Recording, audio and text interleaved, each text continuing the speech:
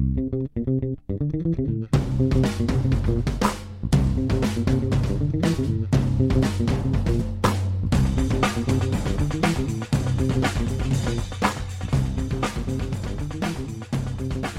there, it's Gary Parrish. It's Thursday, December 14, 2017. Welcome back to the Island College Basketball Podcast. I got Matt and Orlando here with me, and this is the second of three podcasts we're going to do this week. So if you haven't subscribed yet, please do that via iTunes. Rate it favorably and continue to write great comments. Please. You guys have been excellent about that. We appreciate it and encourage you to continue doing it. Villanova is the number one team in the country according to the AP poll that was updated Monday. And Jay Wright's Wildcats, they looked the part Wednesday night. They won at Temple 87-67.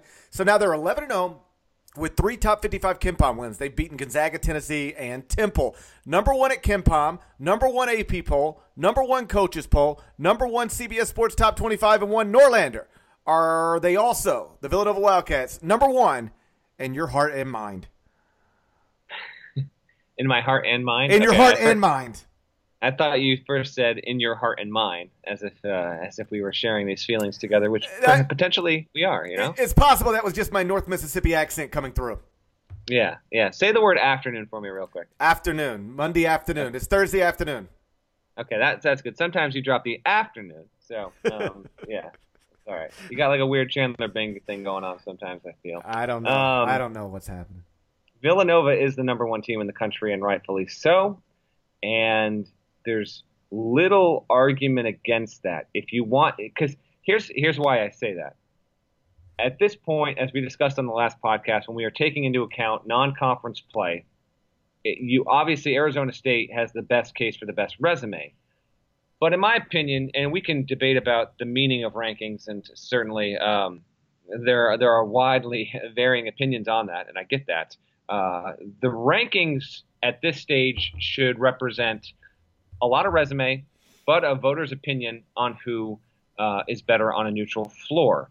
It's why you can't justify having Arizona State ranked in the teens at this point, because even if you don't think Arizona State is a top 10 team in its heart and mind and in your heart and mind, you cannot deny that Arizona State has an elite resume. So you have to compromise one concept with the other. And you have to acquiesce to the fact that Arizona State has looked really good on top of what the resume shows that they've done. Even if you think, man, this just still doesn't pass the smell test. For anyone that doesn't have Arizona State in the top 10, as you pointed out with your poll attacks, they deserve some ridicule for that. Villanova, in my opinion, has the best combination of a resume and how good I think they are. I think this is the most. I think right now, as we sit here, practically 10 days from Christmas, Villanova's wins, its capability as a team, its coaching, yes, they are the rightful number one team in the country, and I think Arizona State personally should be number two. They're not there. They're ranked fifth. That doesn't surprise me because we rarely see a team go from 16 or 17 and jump all the way up to number two or three. And no matter what that team is, when you add in the fact that it's Arizona State, I kind of expected them to land there. But knowing you're top 25 and one, we obviously agree Villanova is the number one team in the country. So I'll ask you this, GP, as a question, then you can touch on whatever I said. Do you expect Villanova to be the number one team in the country more weeks than not from now to the end of the regular season? It's funny because our colleague and friend, Reed Forgrave, tweeted, I think on Monday when Villanova was moved to number one in the AP poll, he said Villanova will not relinquish number one all season long. And at first you go, I don't know about that. But then you look at it and maybe so. I will say the only thing that makes me say that's probably not true is that AP voters, at least a certain percentage of them, are idiots. And they will drop Villanova if it loses at Xavier from the number one spot, even if Villanova is clearly got the best resume in the country at that point. This happens all the time. There have been times where there's one team ranked number one whose resume is so much better than everybody else's. It's just significant. Even if they took a loss, you said, okay, they lost today. Now I'm going to wake up tomorrow morning and I'm going to look at all the resumes again. Oh, wow, they still got the best resume in the country. So I'm going to keep them number one. The AP voters' instincts are you lost, you have to pay for that. You lost, you can no longer be number one after a loss. I obviously think that's ridiculous, but AP voters I don't want to say most, but certainly some don't think so. So I think when Villanova loses, even if Villanova then becomes a one-loss team, AP voters are preconditioned to move a four-loss team with worse losses than Villanova to the number one spot, just because they have a hard time putting their minds around the idea that you can lose and still be the best team in the country because you've still got the best resume in the country. So I guess that's my way of saying I don't think they'll be number one every week the rest of the season, but I do think it's possible that they're going to be number one more often than not. And the reason is simple. I think they're the only team in the country that is actually projected to be favored in every game going forward at KenPom right now. I don't think anybody else is. Some of that is league affiliation. Some of that is they're really damn good. But I do think Villanova is going to be number one, at least for a while. You know, they don't play another currently ranked team until January 10th. That's Xavier at home, so they'll obviously be favored in that. They don't play another currently ranked team on the road until Xavier on February 17th. I think you could reasonably say it'll be surprising if Villanova loses anytime soon. Yeah, I don't know about that. Well, okay. Let me walk you through it. They got Hofstra on a neutral court. Like, that should be fine. They've got DePaul at DePaul. That should be fine.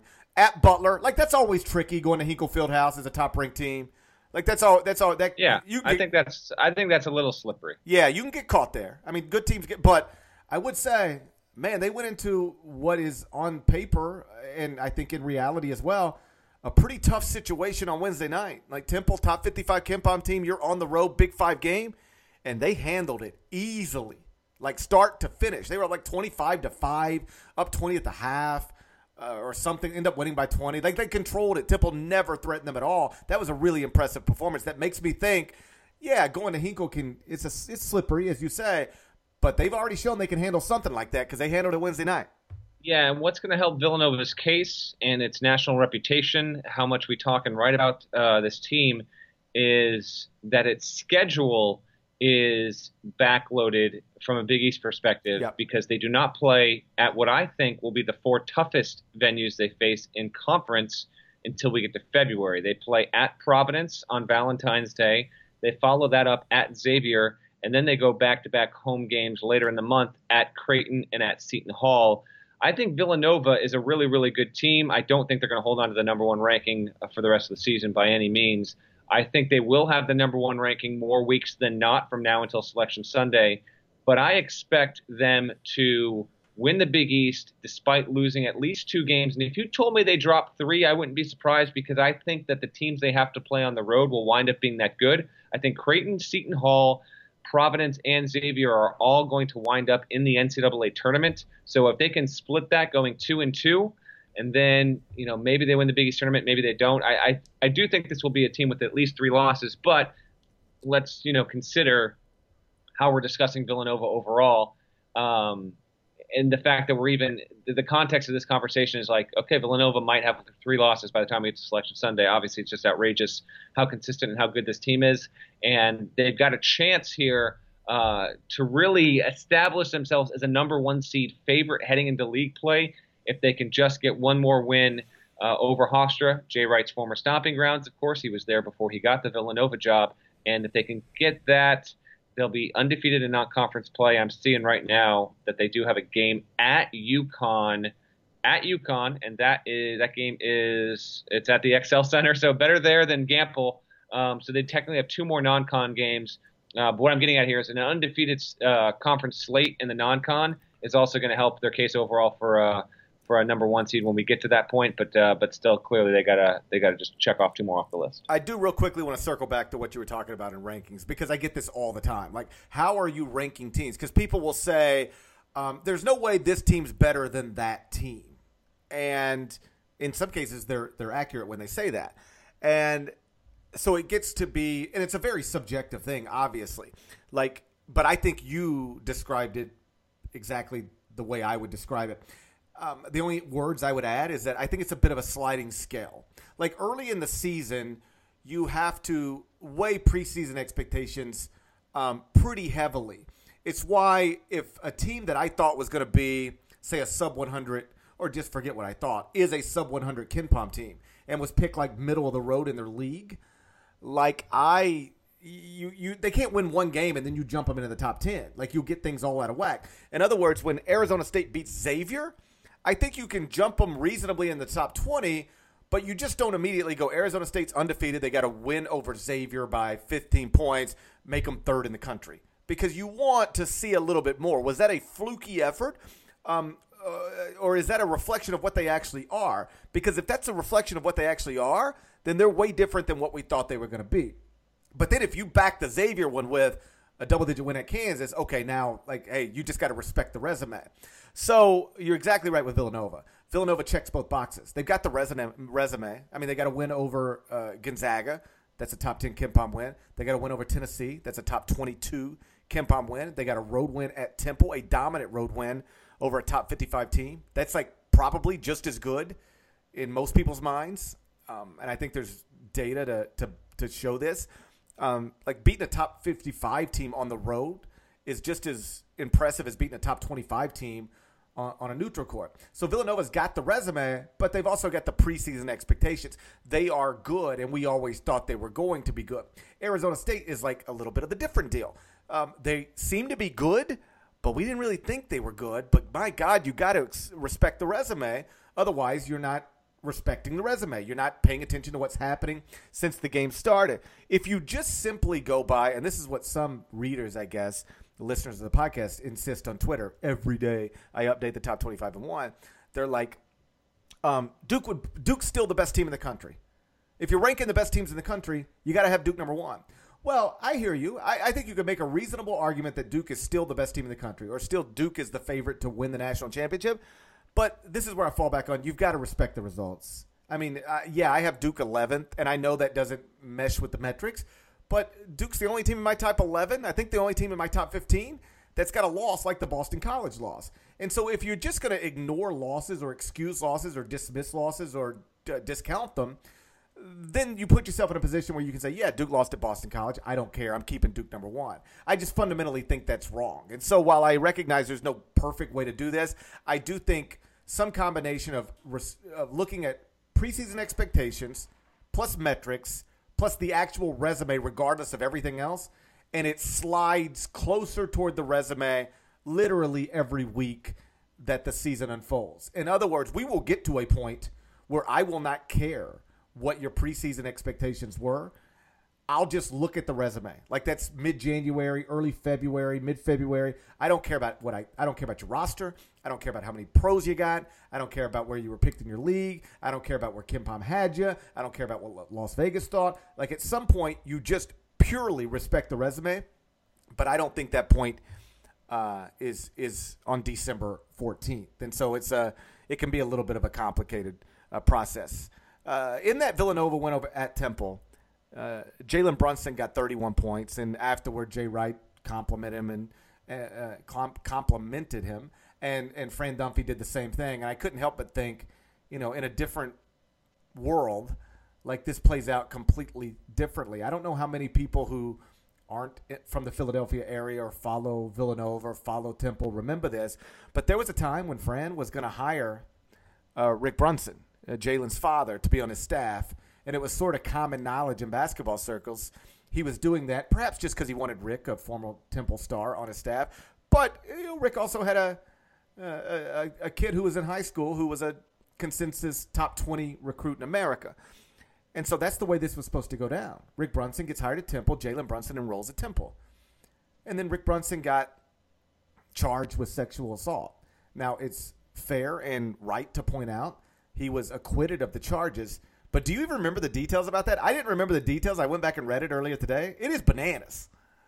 Yeah, I remember that story. And I remember at the time, just real quick, I remember loving Jalen Brunson as a prospect just in general. And I don't know if I thought he was going to be quite – I thought he was – GP, honest to God, I thought he was going to become an awesome college basketball player.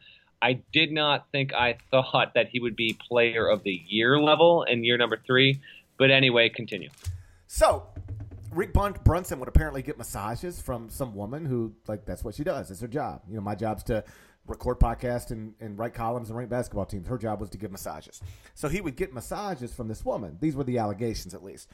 And she, for whatever reason, I couldn't begin to guess, got to a point where she wasn't comfortable giving massages to Rick Brunson anymore. So she says, listen, I'm not taking your appointments anymore. So he allegedly made an appointment under the name Patrick Ewing. So this woman, like, accepts an appointment for a massage from, quote, Patrick Ewing. So she shows up for the appointment. Rick's already there, allegedly, no clothes on. And she's like, and like it leads to this like bad thing. And so he ultimately is charged with sexual assault. I apologize for laughing. This shouldn't be funny. I mean, it is kind of funny, like making an appointment under Patrick Ewing's name, but whatever. Hi, Patrick Ewing. I don't know, but it's so funny to me. Like if you knew random. If you knew some of my passwords to like email and like Apple TV, they're all tied to like just random things. A lot of my passwords, I guess I shouldn't say this. Yeah, no, let's talk about your passwords. Let's get into this.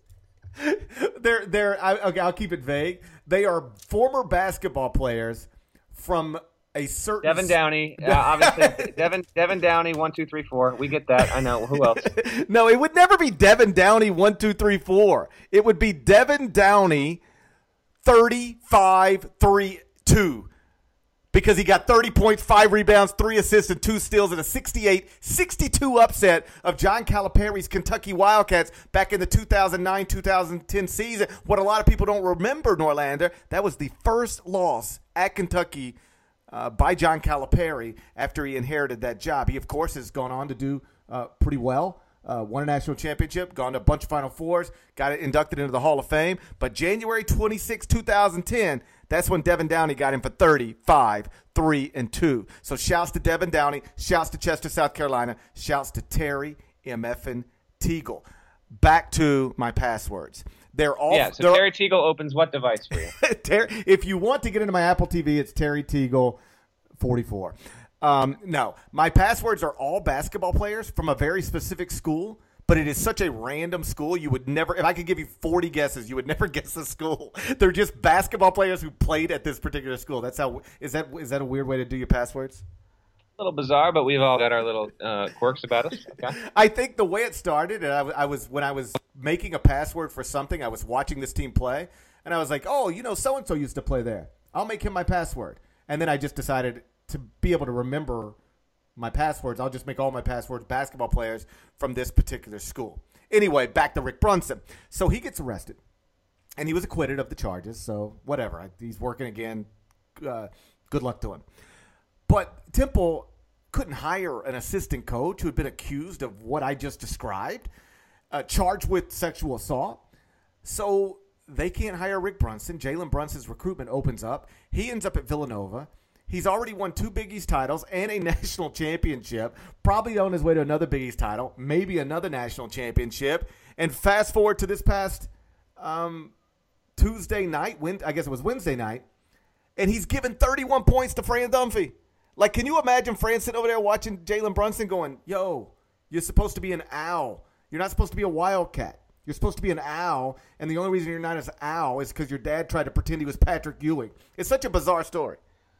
It is, and Dumpy had to watch that happen in his own arena too. It's not like he was playing at the Palestra or playing at the Pavilion, Villanova's home arena, or Wells Fargo. This was going down right on Temple's own stomping grounds there, and yeah, that's rough. That's certainly a rough one. Let me tell you about SeatGeek, which is the smartest, easiest way to get tickets to live events. That's what I've learned over the years, thanks to SeatGeek's seamless mobile experience that allows you to buy and sell tickets in just 2 taps. That's all it takes. And if you use the promo code CollegeBB, you can get $20 off your first SeatGeek purchase. And that's not just for basketball games. That's football games, concerts, anything you buy tickets to, you can get them at SeatGeek, and you can use that promo code CollegeBB. Swear to God, I got a text message earlier tonight from a guy I went to high school with, and he said, hey, my daughter is going off to do something. I can't remember. I didn't really pay attention. But he was like, my daughter is going off to do something, and we wanted to buy her some tickets to something.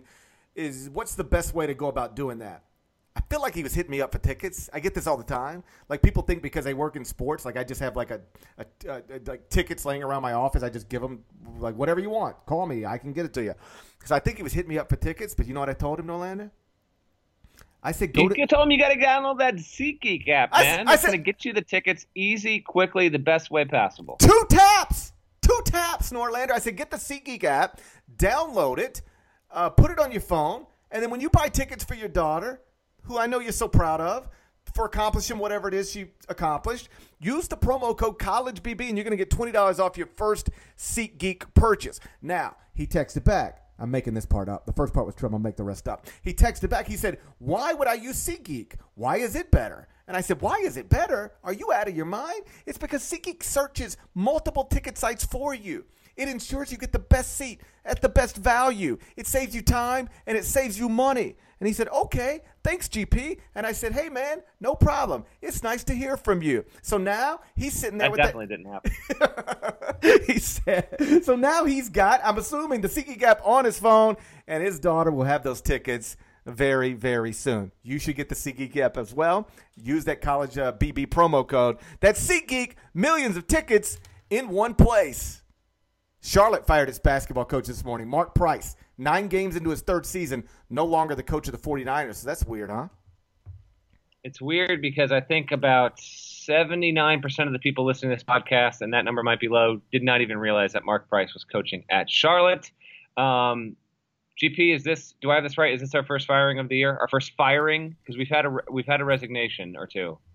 I feel like this might be the first firing. Tim Floyd, of course, resigned at UTEP.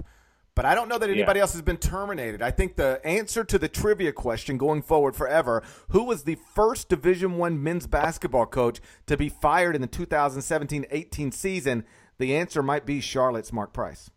Charlotte is currently 3-6.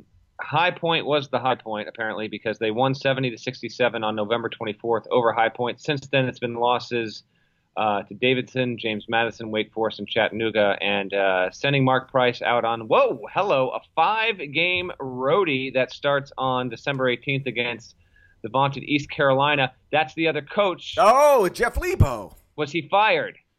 I think he resigned. He technically resigned. He technically resigned. He technically knew there resigned. was someone else out there. Yeah, but he got. Yeah. They pulled the trigger on him. So right now, on Monday night, we're going to have a game between two programs whose coaches were fired. And I wonder, listen, this is what we're about on this podcast. Digging up the facts, handing you the nuggets. And I got to think that the East Carolina-Charlotte game that's going down on Monday, okay, at what is the name of this arena? Hold on. The Williams Arena at Mingus Coliseum. I've been to Mingus Coliseum. Right. No shot. No, I 100% have. You're talking to a former University of Memphis beat writer. All right. Fair enough. You got me. Right there. Okay. What town is it in? East Carolina? Yeah. Green something. Greenville. There we go. Yeah. So this will probably be the earliest meeting between two programs with coaches who were fired in a season. I don't think that would have ever happened earlier than December 18th in a given calendar year in a given season. That's about all I got. Mark Price was a pretty cool and fun NBA player, obviously a star at Georgia Tech. He made it 2 1/3 seasons with the 49ers, and that is a program, by the way, that was pretty good for a 8 to 12 year stretch there, and has not had any sort of success for the past generation. Essentially, they're kind of caught in a bad spot in CUSA. They just haven't been able to rise above it. And since they left the A10, where they were kind of middling as well, it's been all downhill. Basically. Well, where they were good was in the earlier Conference USA. Like, again, when I say I was a Memphis beat writer, I was a Memphis beat writer in those times. So you had John Calipari at Memphis, Tom Crean at Marquette, Rick Pitino at Louisville, Huggs at Cincinnati, and Bobby Lutz at Charlotte. West. No, never mind. West Virginia was. You're briefly losing my mind here. You're making things up. Bobby Lutz was at Charlotte, and Charlotte was good. I think they went to like 5 NCAA tournaments in like a 12-year stretch. Like there was nothing crazy about Charlotte being mentioned in the same conversation with any of the programs I'm talking about. Louisville, Cincinnati, Memphis, Marquette. They played with all of them. And obviously, I think Bobby missed the NCAA tournament 5 straight years. The move to the A-10, I think maybe made sense on some level, but might have actually hurt that program. And then they've just never been able to get it right. Allen Major, of course, didn't work out. And now, of course, Mark Price didn't work out. I still don't understand what the motive – like, what do you gain by firing Mark Price on December 14th? Like, not to mention, his son is the second leading scorer and leading rebounder? Like, is his son going to keep playing? Like, there's a report, I think, from the Charlotte Observer that says his son is now exploring transfers, so he's certainly not going to be there much longer. I would imagine he transfers at the semester, which is like now. So I read the comments from Judy Rose, the athletic director, who she was like, I just didn't think we were playing the right way. I'm like, okay, but now you just fired your coach and lost your, like, arguably your best player, certainly one of your 2 best players. Like, how's that going to make things better? I'm not saying Mark Price was killing it. He wasn't. He was 30-42 through 72 games and not off to a great start this season. But, like, what do you gain by firing Mark Price on December 14th? That doesn't make much sense to me. Me either, but that's about all I got for the Charlotte job right now. What about the games that are going on? What about the games that are going on this weekend? What do you want to hit on, my man? Okay, I think we've got 3 interesting games and then the Crossroads Classic, which is where you're going to be. So let's take them one by one. Virginia Tech at Kentucky. This is interesting because it's the first, I believe, top 125 KenPom opponent Kentucky will have played since Kansas. Got Cincinnati at UCLA.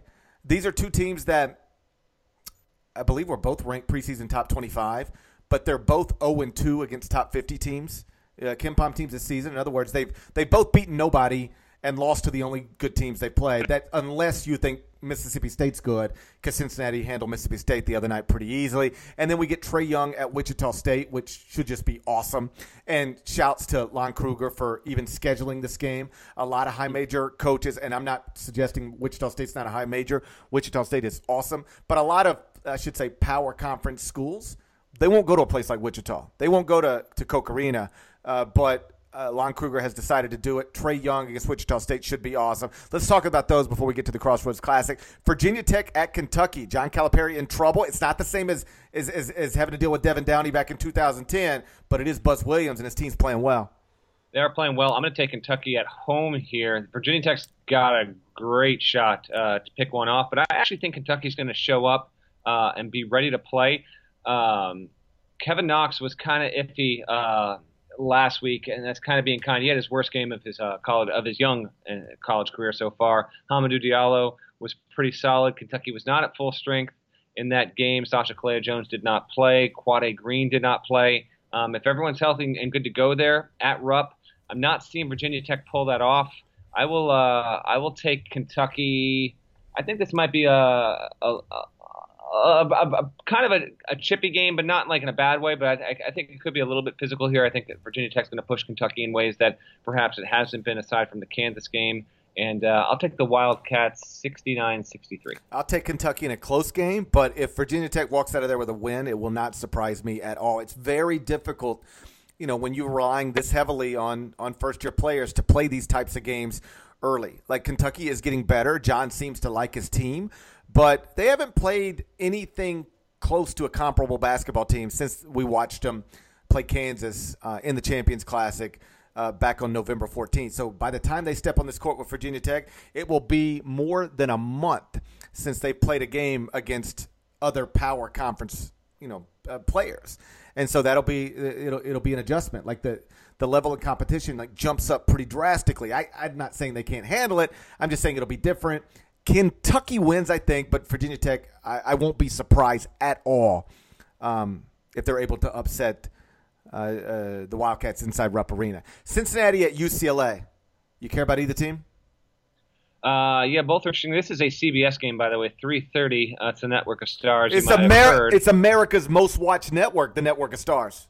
Indeed it is. And the Bearcats, this is a tough task here because I actually think UCLA is better than it's played on the whole so far this season, acknowledging that obviously they still don't have 2 of those freshmen. One has since bounced off to Europe or will be soon anyway. Now, I thought Cincinnati was going to handle Mississippi State, who was undefeated at the time, and sure enough, that's what happened here.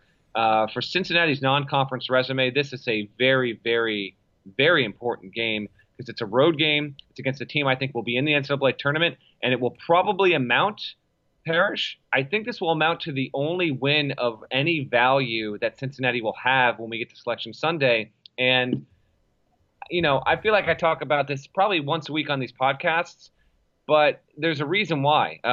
Because one, I want to inform the listeners, and two, these results, they freaking matter, and they matter a lot. If Cincinnati does not win at UCLA, and I don't think that it's going to, but I expect a close game, it will lack any non-conference heft, and it's going to have to get a lot done in an American Athletic Conference that I think will be good and improved, but ultimately this could be damaging Cincinnati's seed come March, because I think it's going to be going up against other teams that will have better wins outside of the conference. Give me UCLA to win this one, 78-72 or so. I like the Bruins. What about you? I think Cincinnati wins the game on the road. Straight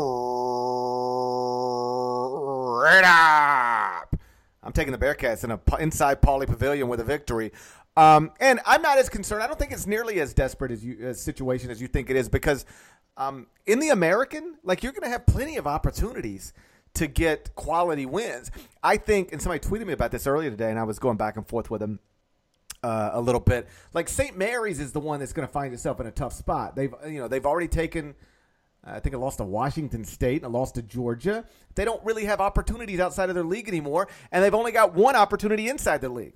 St. Mary's is going to need to get Gonzaga wins or win the WCC tournament, or else it's going to be sweating like crazy on Selection Sunday, no matter what they get done between now and then. But a team like Cincinnati, they're going to have opportunities in the league. I obviously, you get an opportunity like this, you want to go win it, but I don't think they need to start worrying about their at-large resume too much. No, it's not that. It's more like this could be worth a seed line or so, and they could get damaged. We might go into Selection Sunday thinking Cincinnati's worthy of a 5, and they get a 7, and I would count that to their lack of big wins out of conference. That's basically what I was trying to say. I hear you. And then Trae Young at Wichita State. That, of course, means Oklahoma at Wichita State. And just a great team against a great player. These are always fun. I don't know how good of a team Oklahoma is, but Trae Young's awesome, and Wichita State's awesome. So great player, great team.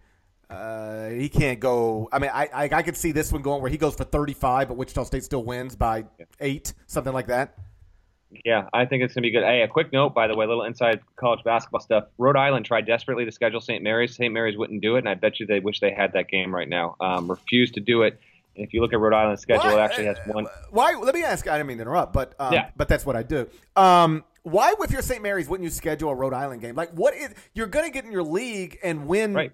And win all your games anyway, except for the Gonzaga games, and maybe you slip up here or there. What is I totally understand if you're an ACC school why you say, man, we ain't messing around with Rhode Island. We got enough to worry about from January on. If you're St. Mary's, clearly a good team, clearly a good program, why are you so hesitant to schedule people outside of your league? I mean, I'd love Randy Bennett to answer that question more consistently and openly and publicly, because if you look at his history, he is now sometimes it hasn't hurt him. Sometimes it absolutely has. There was a couple of years ago where St. Mary's did not get in the tournament, and it was strictly because they had an awful non-conference schedule. He should be trying to schedule up. I don't know why he didn't do it, and I don't even think Rhode Island was asking for a true home and home. Might have been willing to budge there and go 2 neutrals near sites overall in both of those programs' respective areas. But yeah, it's going to come back to bite St. Mary's potentially. If again, it's kind of similar to Cincinnati, only in that if they get in, not having that Rhode Island game on the schedule is going to wind up hurting them. It's baffling. St. Mary's should be consistently scheduling better than it does. Let's put that conversation on hold and wait till we see where we are in February, because I think we could expound on it even more.